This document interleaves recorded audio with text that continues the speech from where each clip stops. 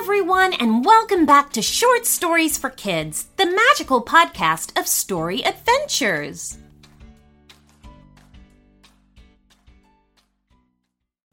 And now it's time to say hello to our newest premium members. First of all, hi to Bubba and Benny from Utah who love listening every night before bed. Rose and Xavier from New York City. Charlie and Evie from Silver Spring, Maryland, who bought their premium subscription by Grandpa. So thank you very much, Grandpa. Jordan from Oregon. And lastly, Katie and her little sister Ruth from New Jersey. Hi, guys! Grown-ups, did you know that the peregrine falcon can fly 200 miles an hour? Or that camels can survive 2 weeks without drinking water? Looking for a screen break for the kids in your life this holiday season?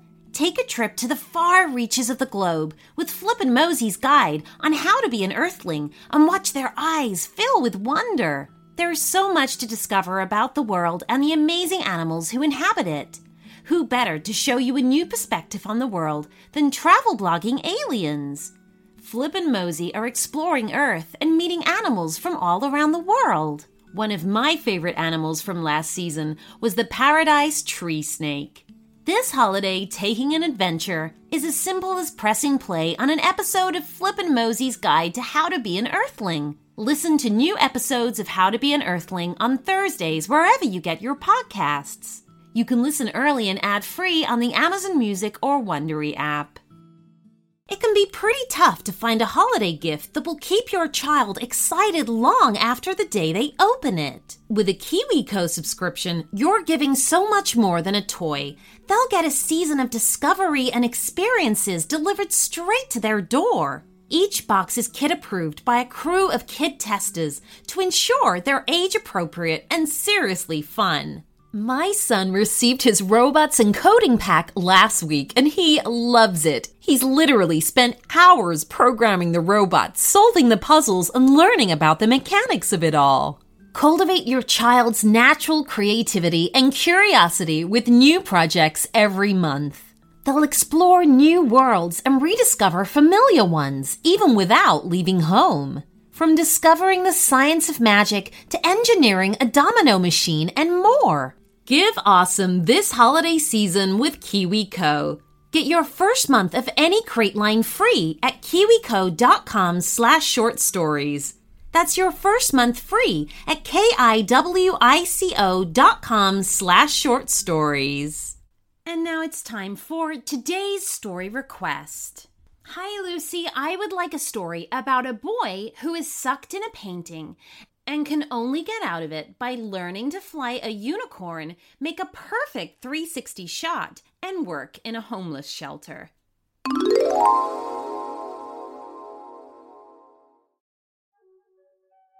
Once upon a time, there was a boy who went to visit a friend. The two friends lived on either side of a small park, and it was an easy walk across the park for the boy to get where he was going.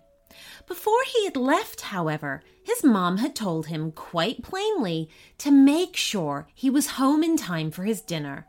Always polite, the boy assured his mom that that was exactly what he was going to do. The boy and his friend enjoyed a great time playing games, but as is always the way, the time flew by. The boy decided at last that it was time for him to go home. After all, he had promised that he would be back in time for dinner. But this time, instead of cutting across the park, the boy decided to walk around it, following the circle of trees that line the way. Halfway round, he spotted something he'd never seen before. On the wall of a building on the opposite side of the street, it was a mural. He was quite sure it hadn't been there yesterday, but there it was now. Somebody had painted it to fill an entire wall, and it looked like a strange land with colorful skies, mountain peaks, vast forests, and a flowering river. The boy was fascinated by the painting and couldn't help but cross the street for a closer look. There was what looked like a city with an impossibly tall castle, and the shape of 2 moons could just be made out in the sky. The boy thought it was wonderful, so wonderful that he raised his hand to touch the painted surface. And as he did so, he accidentally fell inside. He was lying on the grass. Carefully, he picked himself up, looking backwards as he did so. There was no street or park behind him, just rolling hills. And when he looked forward, he saw the image from the painting. Except now, it was all real, from the tall castle to the 2 moons. "Welcome," said a gleeful voice beside him. The boy looked down to see a tiny blue imp rubbing his hands together. "Where am I?" asked the boy. "You're in my painting," chuckled the imp. "Oh, I really can't be," said the boy. "I promised my mom I would be home in time for dinner." "Ha ha!" laughed the imp. "No chance of that. Unless you can complete my 3 tasks, you'll be staying here forever." "Forever?" the boy gasped. "But what about my dinner?" "Tough luck," danced the imp with a wicked smile across his face. The boy realized he was stuck. There was no choice but to play the imp's game. "Okay," said the boy. "What's the first task?" You're keen," giggled the imp. "Very well, let's get started. The sooner this is over, the sooner you'll be trapped with me in my painting." The imp led the boy down the grassy slope towards the river, where a herd of unicorns grazed. The boy had never seen a unicorn before, let alone a herd, and for a moment he forgot all about his problems as he watched them. "Your first task," said the imp, "is to learn to fly one of these." The boy looked at the gathered unicorns with a frown. "But these unicorns don't have wings," he said. "Not my problem," said the imp. "Off you go." The boy had no option but to play along. Leaving the imp to watch, the boy walked up to the herd and the nearest unicorn. Hi," said the boy nervously. "Please, can you help me?" The unicorn looked up and met the boy's gaze. "Hello, boy. What is it that you need help with?" asked the unicorn curiously. "I need to learn how to fly one of you," said the boy, "so I can get home for my dinner." "Impossible," laughed the unicorn. "Unicorns don't fly." "Oh," said the boy glumly, "I've read stories where some unicorns have wings." "How inventive," said the unicorn, sounding interested. "What's he saying?" asked the next nearest unicorn. "Unicorns with wings?" repeated another. "Oh, how exciting!" Soon the whole herd were abuzz with the talk of flying unicorns.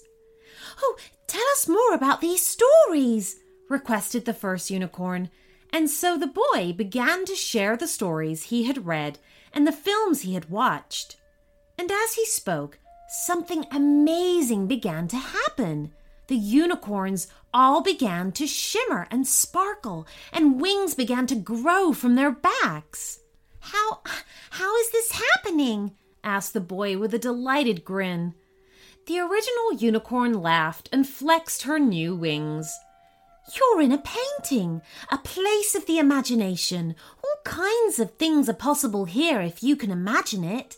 And you've helped us to imagine something we've never thought of before, wings." "Could I just imagine myself home in time for dinner?" asked the boy hopefully. "No, not you. You're not part of the painting. But don't despair," said the unicorn.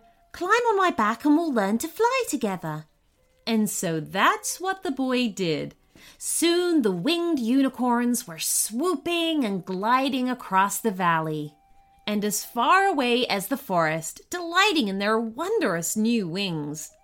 By the time the boy's feet touched the ground, the imp was hopping about with rage.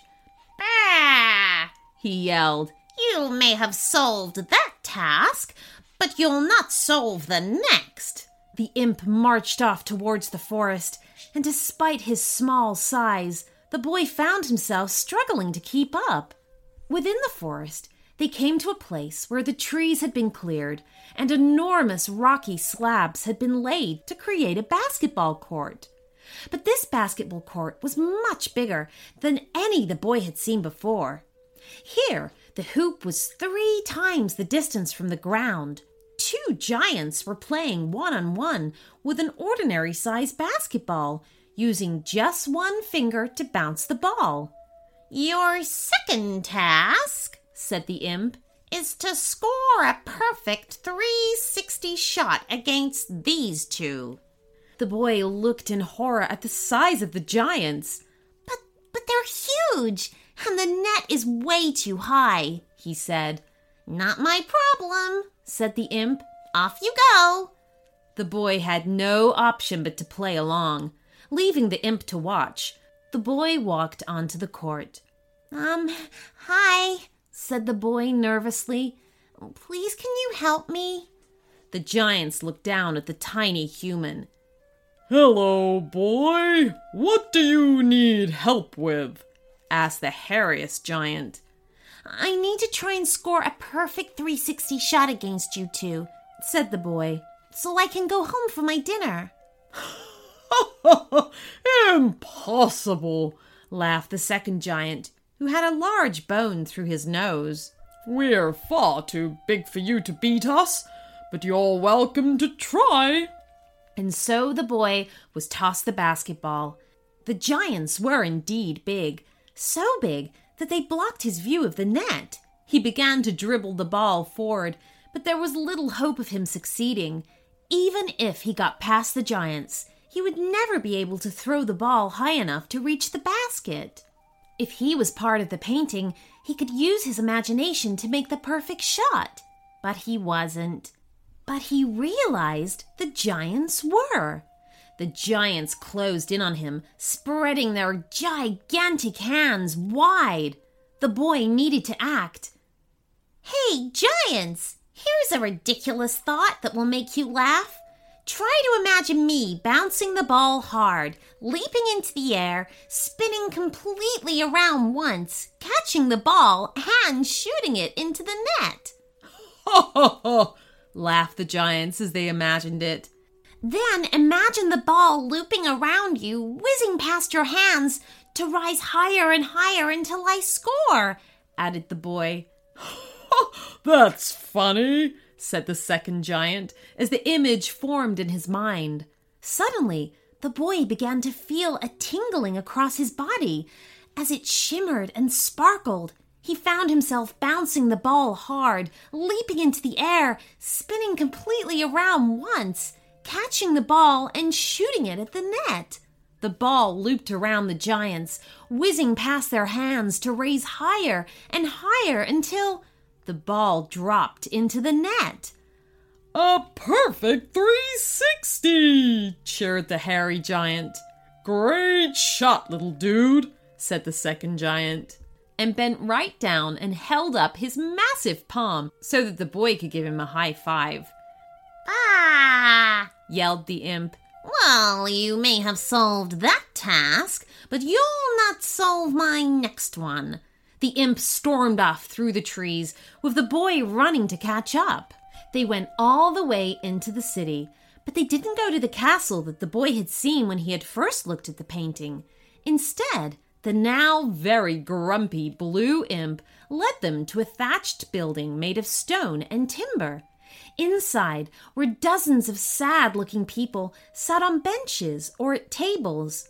"Your third task," said the imp smugly, "is to find everyone in this homeless shelter a home."